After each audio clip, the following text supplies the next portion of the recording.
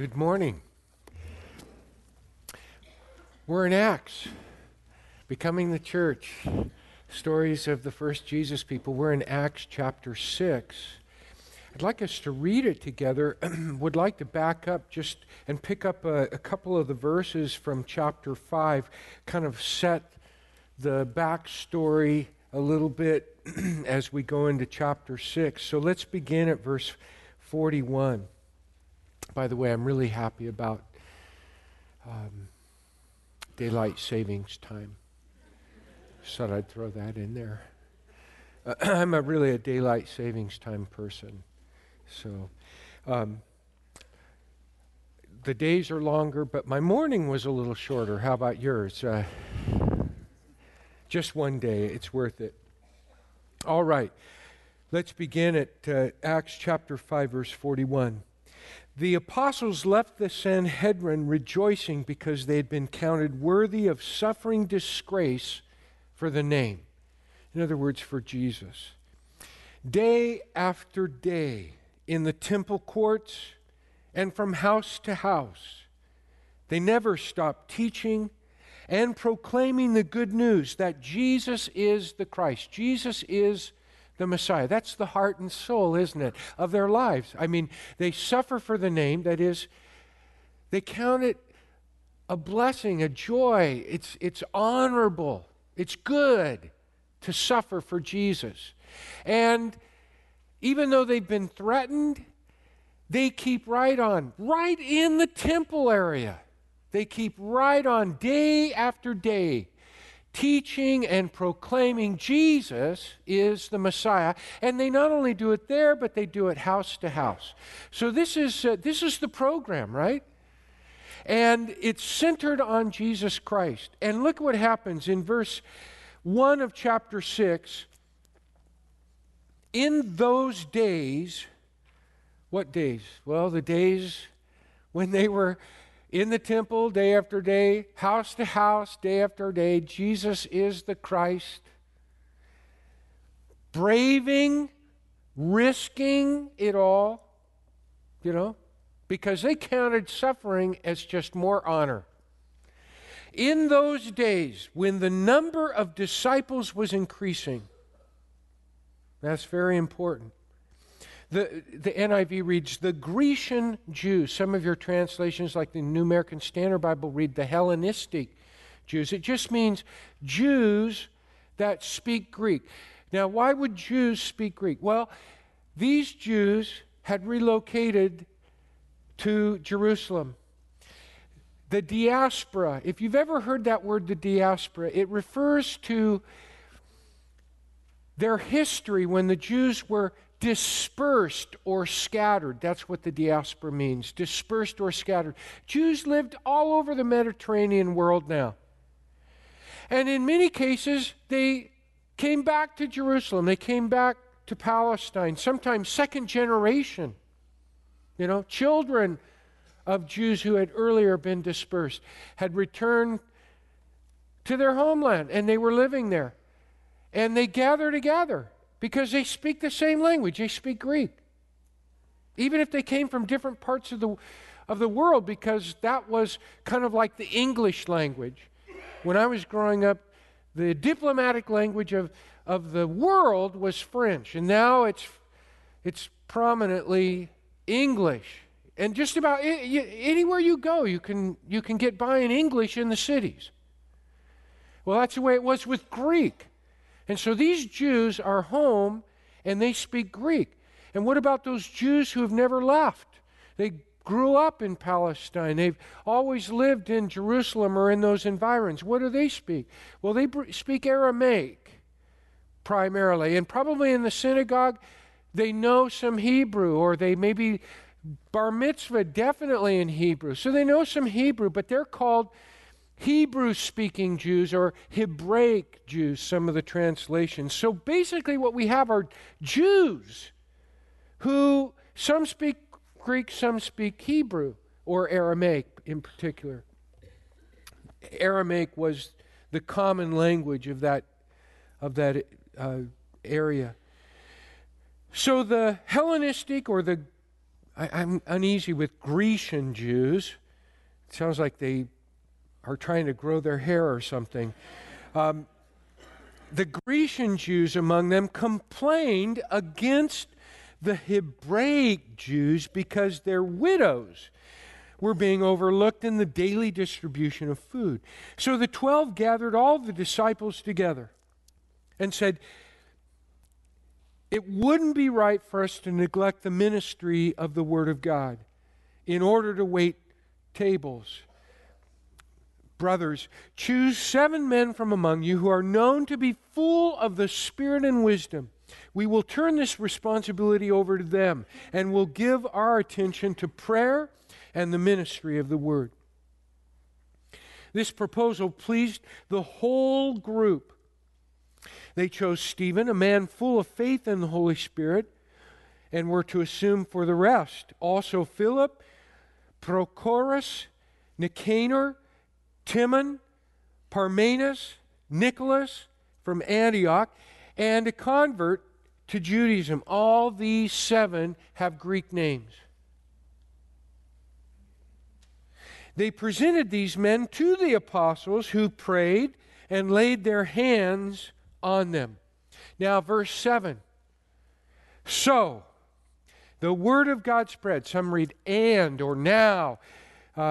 And or so the word of God spread. The number of disciples in Jerusalem increased rapidly, and a large number of priests became obedient to the faith.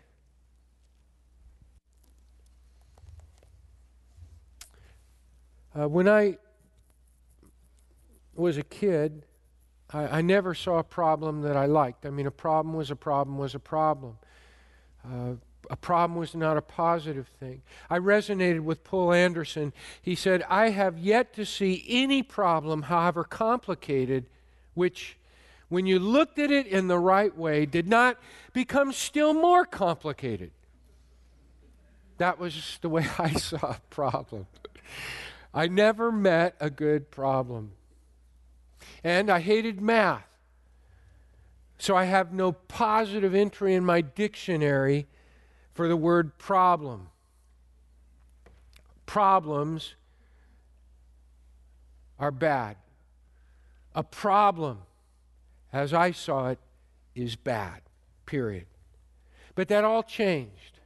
And it changed suddenly. And I remember the occasion. I was growing in my faith.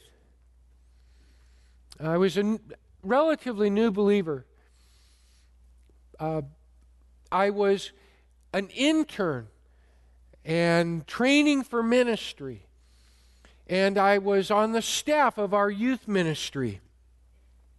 And we had a problem. Kids.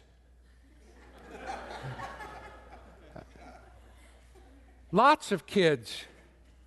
And actually, it wasn't the kids, it was the cleanup. It was the mess that they made. And the mess was eating at me because as an intern, that was under my responsibility. And so I wanted, I had the idea that we want all these kids, but we don't want the mess. So I'm thinking, let's impose some rules. Let me make some rules, and we'll get this thing straightened out, and we'll live in a perfect world. So I thought I would go talk to our youth pastor, Bill, and I did. And he generously and he just kind of chuckled at me and said 5 words that I have never forgotten.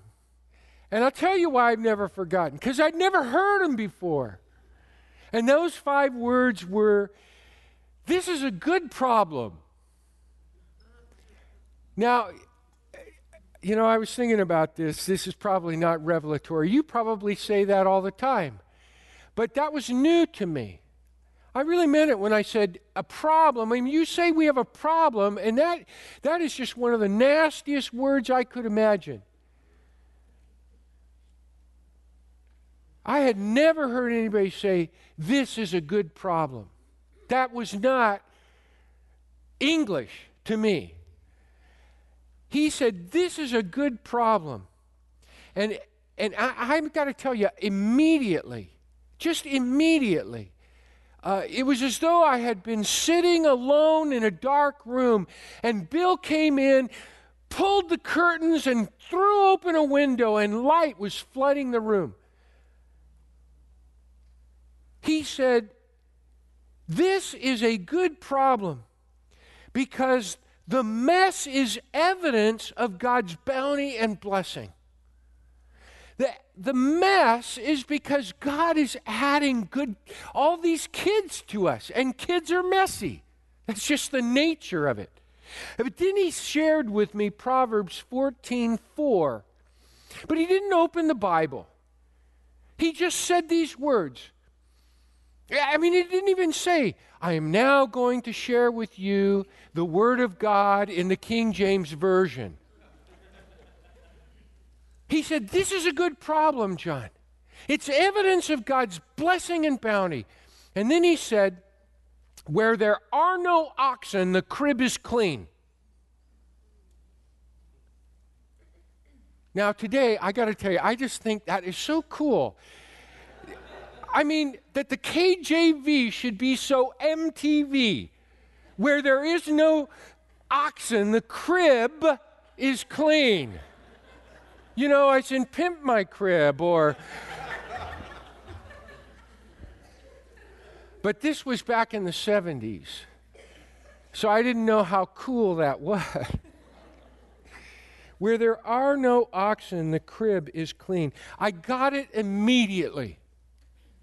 Sometimes I'm slow, but I got it immediately. Kids are oxen.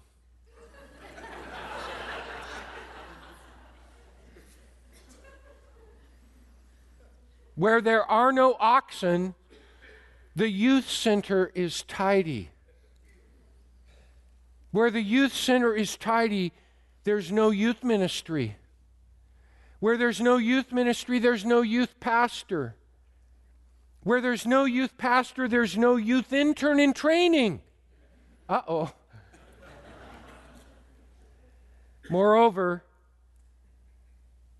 Jesus isn't being proclaimed in His Word.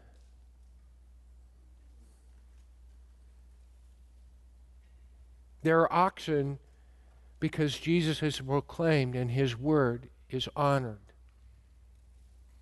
Here's the rest of the verse. Let me repeat the beginning. Where there are no oxen, the crib is clean.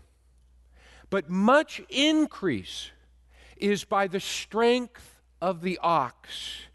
In other words, don't trade a clean crib for the blessing and abundant crops and great harvests that are dependent on the ox or that come because of the ox. In fact, your very subsistence is due to the ox. Okay,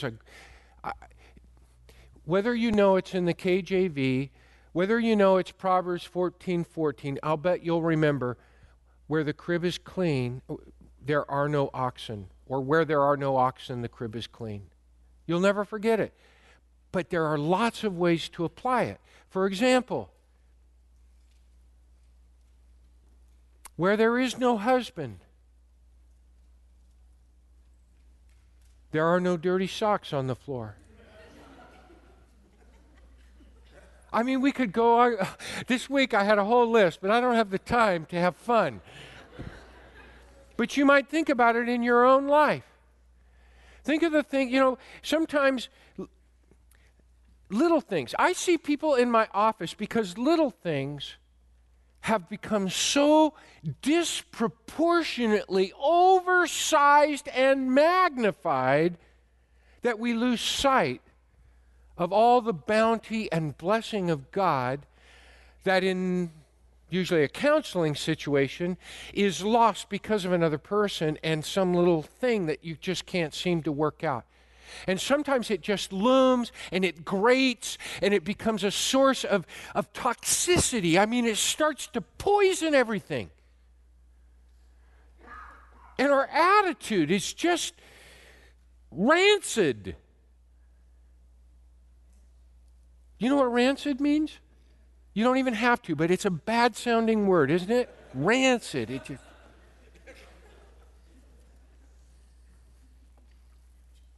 And that's the point. You know, clean freaks like me. How many husbands, you know, are in constant battle with their wives or their kids because they're just a clean freak? They expect maybe too much of an ox.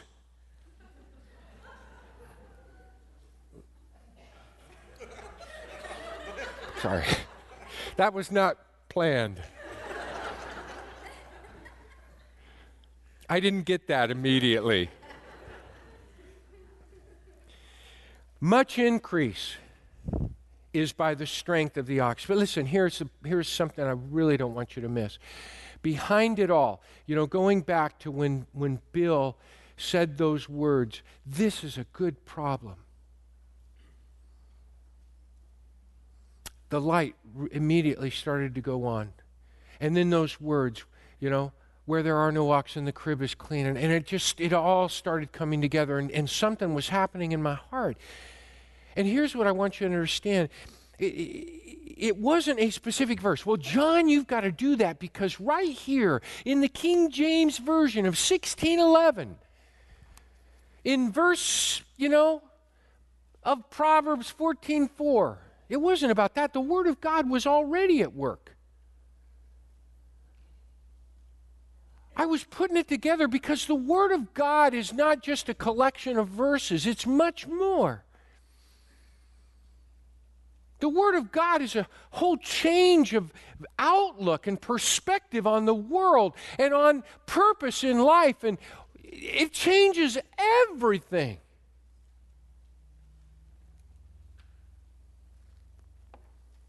Jesus had changed everything, and His Word was active and effective in my life already. But here was a new way in which God was opening my heart to things that, I can't find it. I can't find a verse.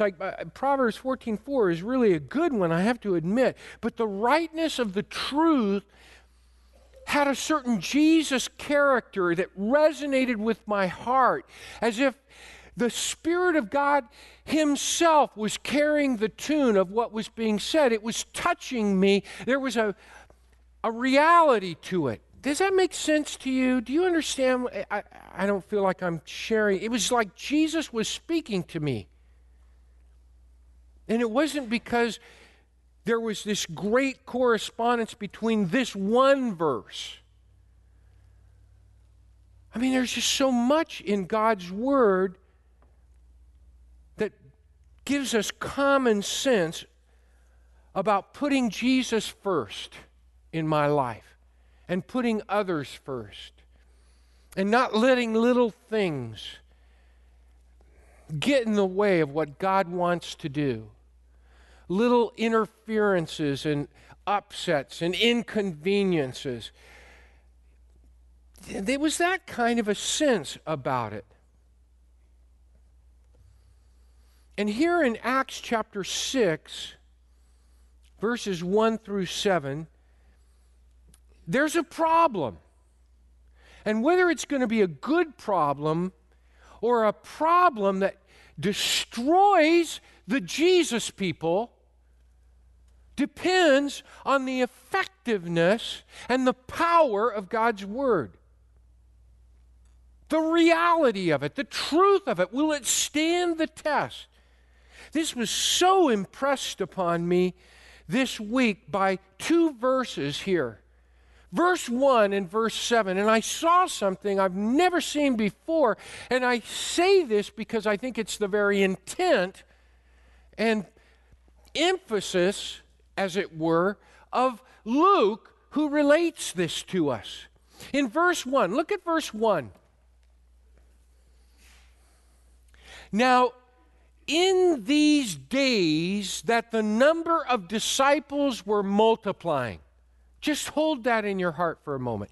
In these days that the number of disciples were multiplying. What's a disciple? Well, even if you have a lexicon or dictionary, you could say it's from mathetes, the word for disciple, and it means a learner or someone who is teachable. But listen, even aside from that, what is a disciple? We know from Jesus, it's somebody who follows Jesus. Listen, if there's someone in your life that you look up to that is influential, when they say something to you, it has some gravity. It has some interest. You listen to it. You think about it. You kind of take it with you. And even in other situations, that word may come back to mind. It matters to you what that person thinks of you. You may want to impress that person. You are definitely, in some ways, responsive to that person. Well, if that's true of just a person who's important to us in our life, what's it more than when someone says, I want to be your disciple? And that really is the background of the use of disciple here. These are disciples of Jesus. He's their master. They follow him. What he says has weight and influence. And although they're different in many ways from different backgrounds, they have a sameness because Jesus is the same to all of them. Now, look at verse 7. Notice, and the number of disciples in Jerusalem kept multiplying greatly, and a large company of priests became obedient to the faith. Now, I would have you note just a couple of specifics. First, we have the first use of the words disciple in the book of Acts in verse 1 and verse 7.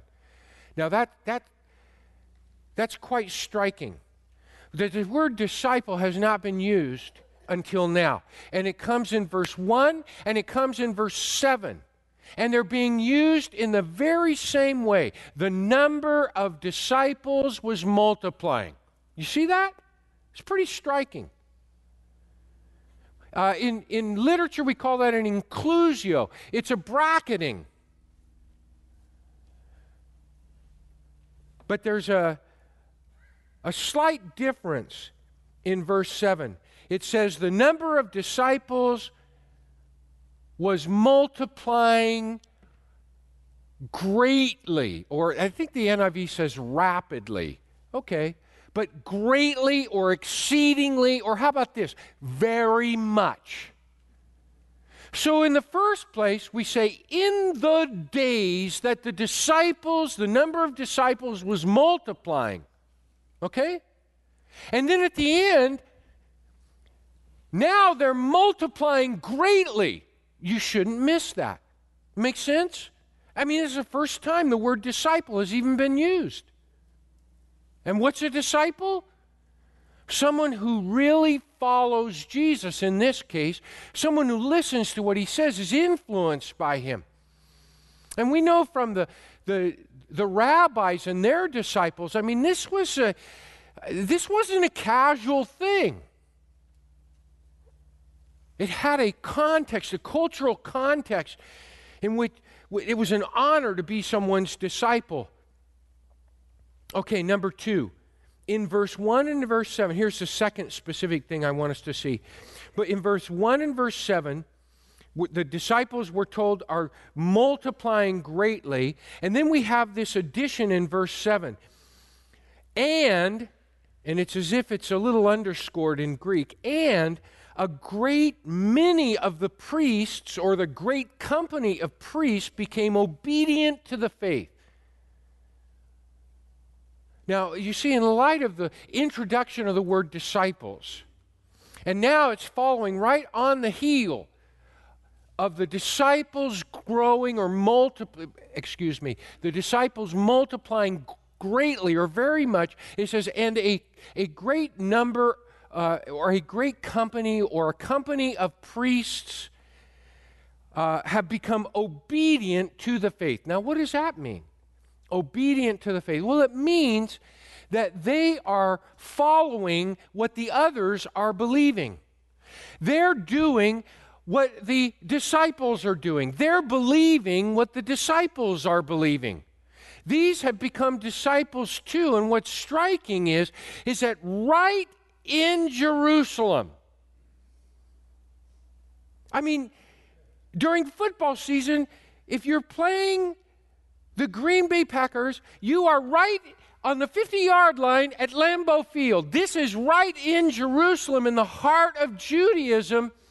And how many of you have seen a picture of Jerusalem from the Mount of Olives? And you picture that golden dome of the Mount of the... And it's pretty majestic, isn't it? But it's nothing like it was in those days.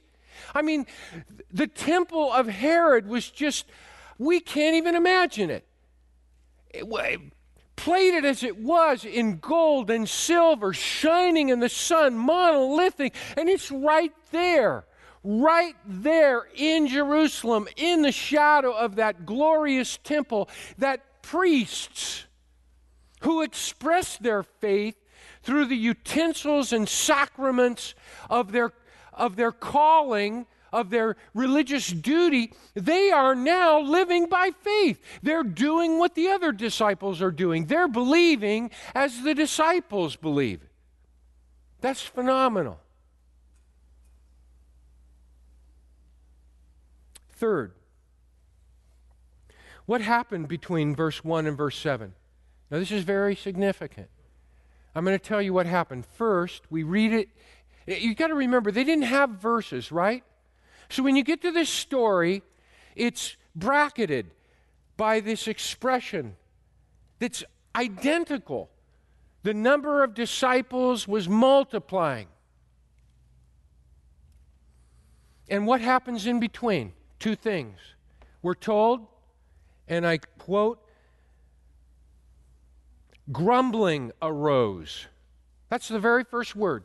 Grumbling arose on the part of the Greek-speaking Jews about the Aramaic-speaking Jews because their widows were being overlooked in the daily distribution of food. That's the first thing that happens in between. What's the second thing?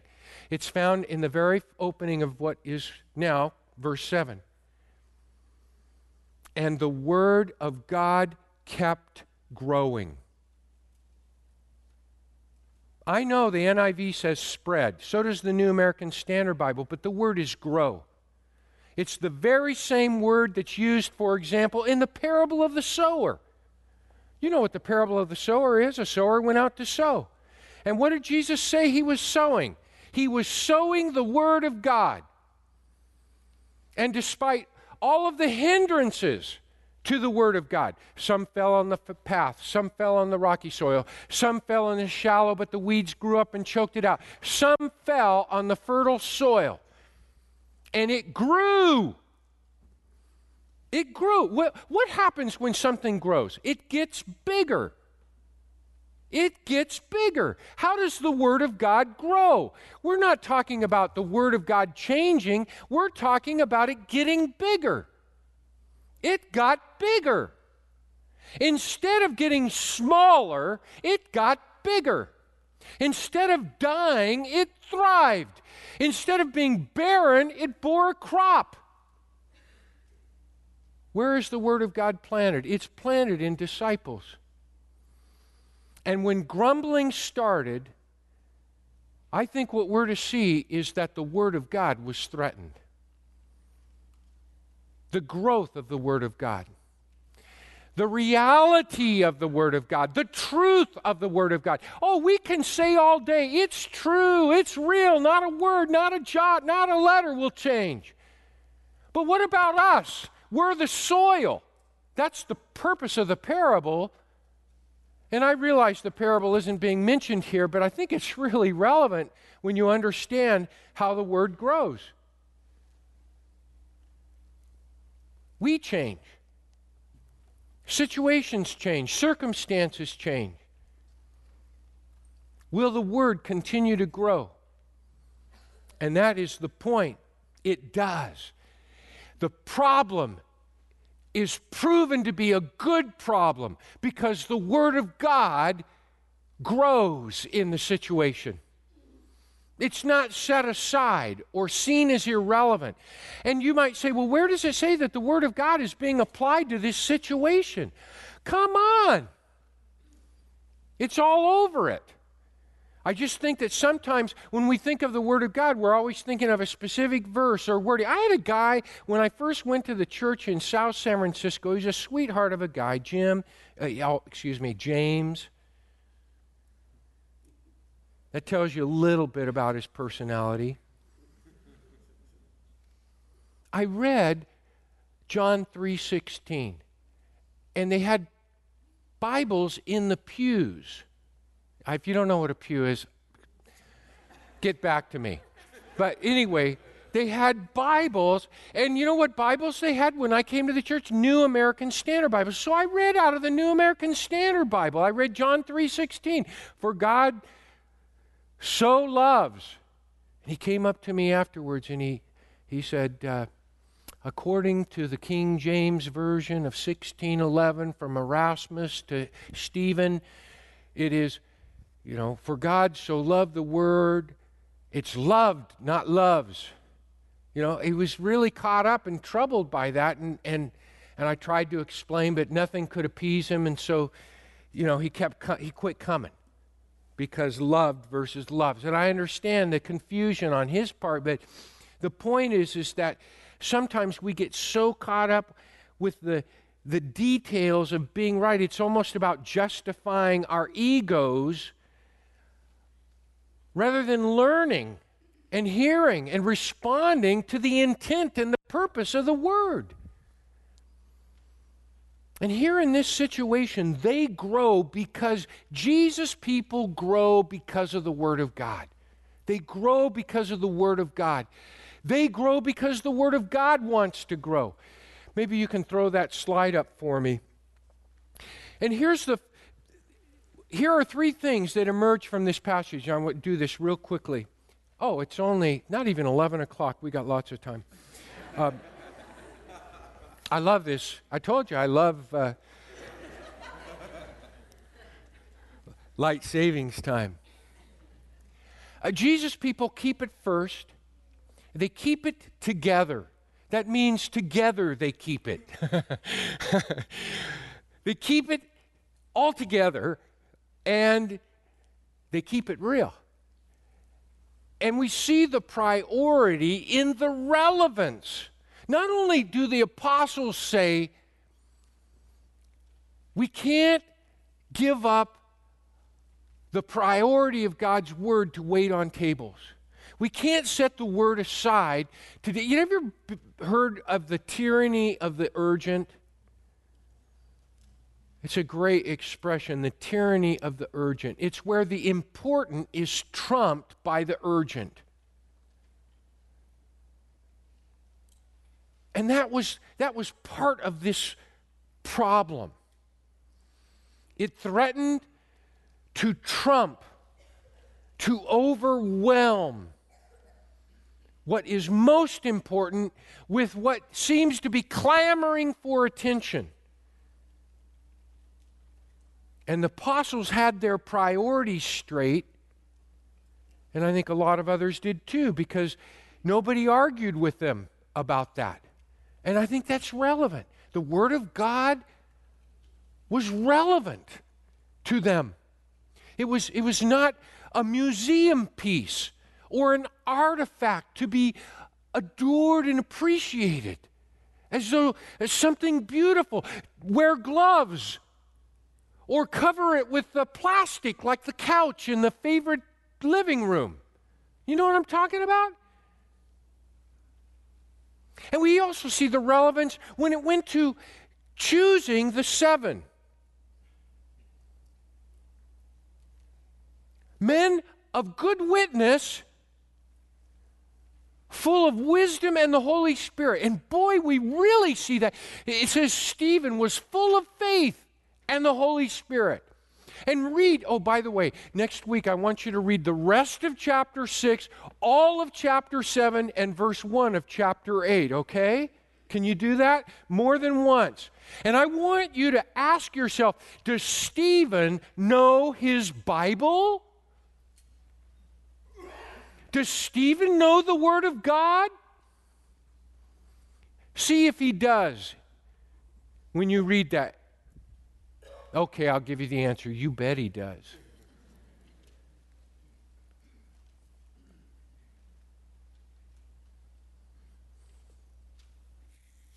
But it's not about fighting over it. It's about following it. It's not about fighting over it. It's about following it. And these people together follow his word. They respond.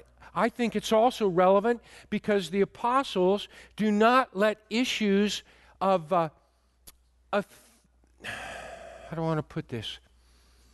They don't seem crowded. They don't seem threatened by the idea of letting some of the Greek-speaking Jews have responsibility and authority. In fact, they call it serving tables or waiting upon tables. The apostles are doing the same kind of thing, only with the Word of God and prayer. They both use the root word for deacon, which is to wait on tables, to do an act of menial service. You know, hard work. I just think the priority is powerful here. And they don't let anything not only get in the way of the Word, but the Word is living and real, and it comes to bear and makes a difference in people's attitudes and the way they challenge together this problem. And they solve it. They keep it together. It unifies them. You know, one thing about the Word, I've been studying this for years and years and years, and I'm so grateful to be at least at the level of competence I am now in Hebrew and Greek, but I still feel like I'm just a beginner. You know, as a professor and also as an administrator at a graduate level, when it comes to putting together the curriculum for a student, and we used to do that. We actually met in the board. We said, what's the product of this seminary? What do we want to produce? What do we want a graduate to look like? You only have so many units that you get to work with, and you have to spread that out over all the kinds of things you want to do to prepare that person for their responsibilities out there on behalf of Christ in the real world. I wish that we could say they have to have a course in every book of the Bible. Wouldn't that be great? But even then, they wouldn't know enough. I'll tell you what makes the Word real and living is that it's always in some way relevant because of Jesus. I care about this because of Jesus, and you do too. You can become a professor in a seminary. You can become a specialist. You can make your living publishing and lecturing. You don't have to love Jesus. All you have to do is know a lot about the Word. But there's a big difference between a disciple of Jesus and somebody who makes a reputation for himself or herself because they know a lot of stuff. What makes this relevant to me is Jesus. I wouldn't even care about it if it weren't for Jesus. And that'll always be the case in any specific situation. That's why I had us go back to 41. Why did they overcome persecution and the pain of being flogged? Because they counted it an honor to suffer on behalf of Jesus, the name. Why did they get up the next morning and go right back to what they had been doing? And what were they doing? They were proclaiming and teaching day after day in the temple and house to house, Jesus is Messiah. Jesus is the Christ. And in that situation, when disciples are numerically multiplying, you know what makes disciples? Seeing disciples show allegiance to Jesus Christ. That is what inspires people. I'll bet you know that's true in your own life. And so together, these people overcame a problem. It became a good problem, an improvement. And the Word of God, verse 7, right at the beginning, the Word of God kept growing.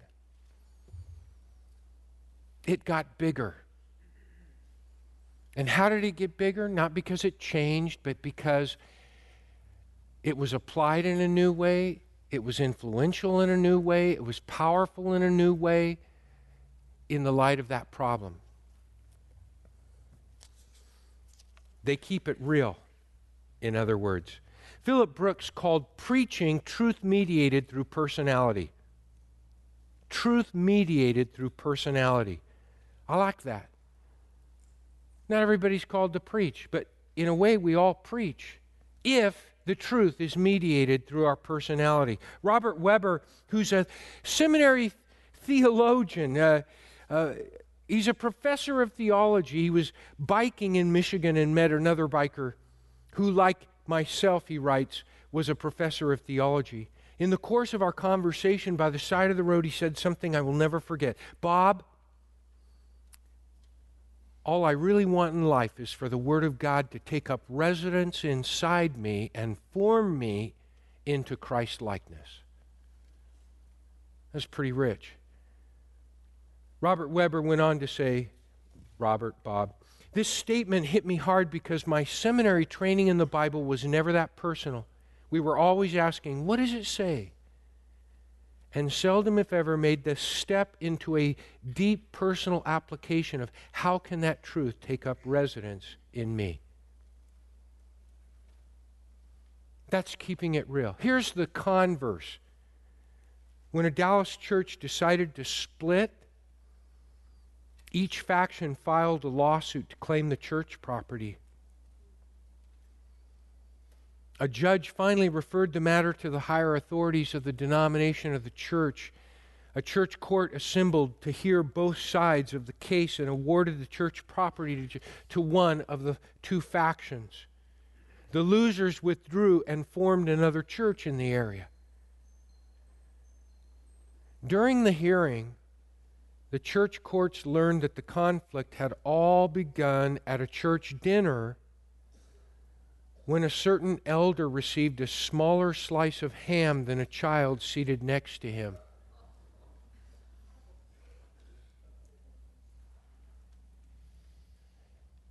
Sadly, this was reported in the newspapers for everyone to read. Just imagine how the people of Dallas laughed about the situation. And it brought a lot of discredit not only to the church, but to Jesus Christ.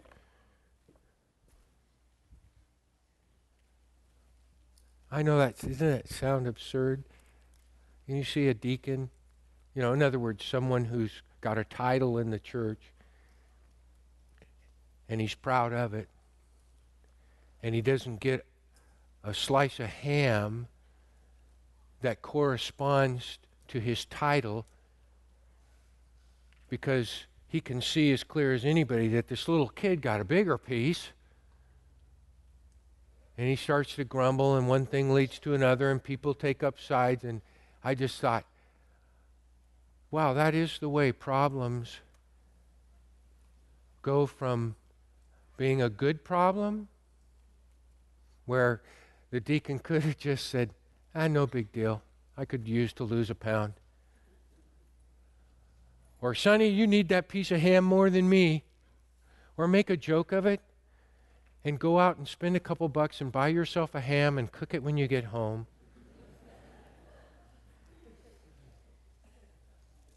Isn't that crazy? But isn't that what happens in our marriages? I mean, it's the toothpaste or the socks on the floor. Or something, some little thing gets blown out of proportion, and pretty soon we lose sight of the blessings and bounty of God.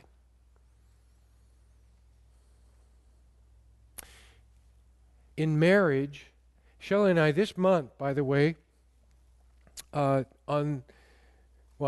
date doesn't matter.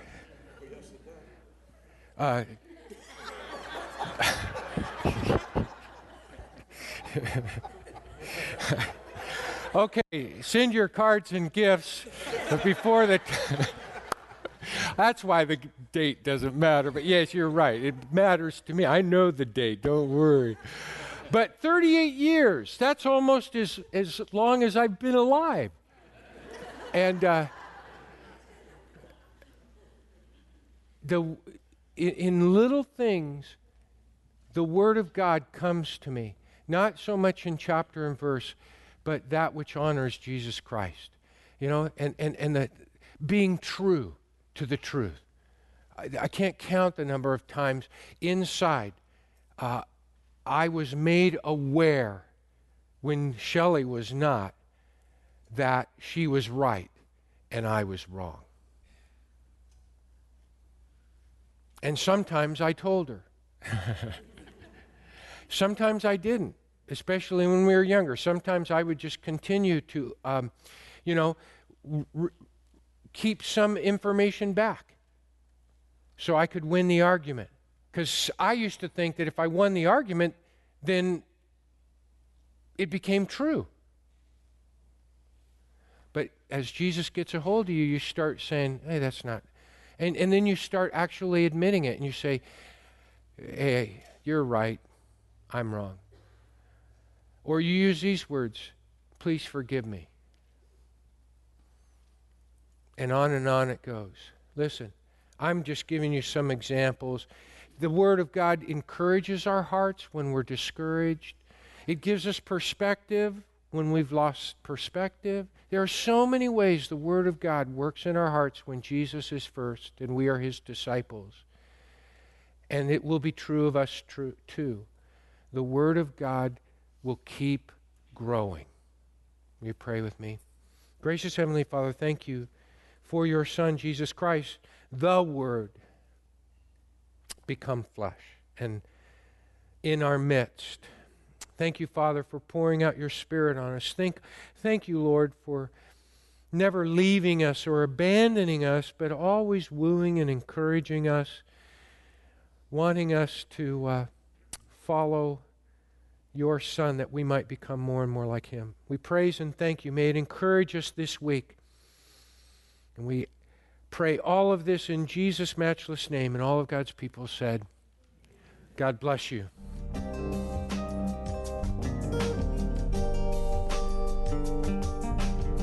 This has been a production of Grace Community Church of Visalia. For more information, go to our website at www.gccvisalia.org, or for more sermons, go to gccvisalia.org/podcast.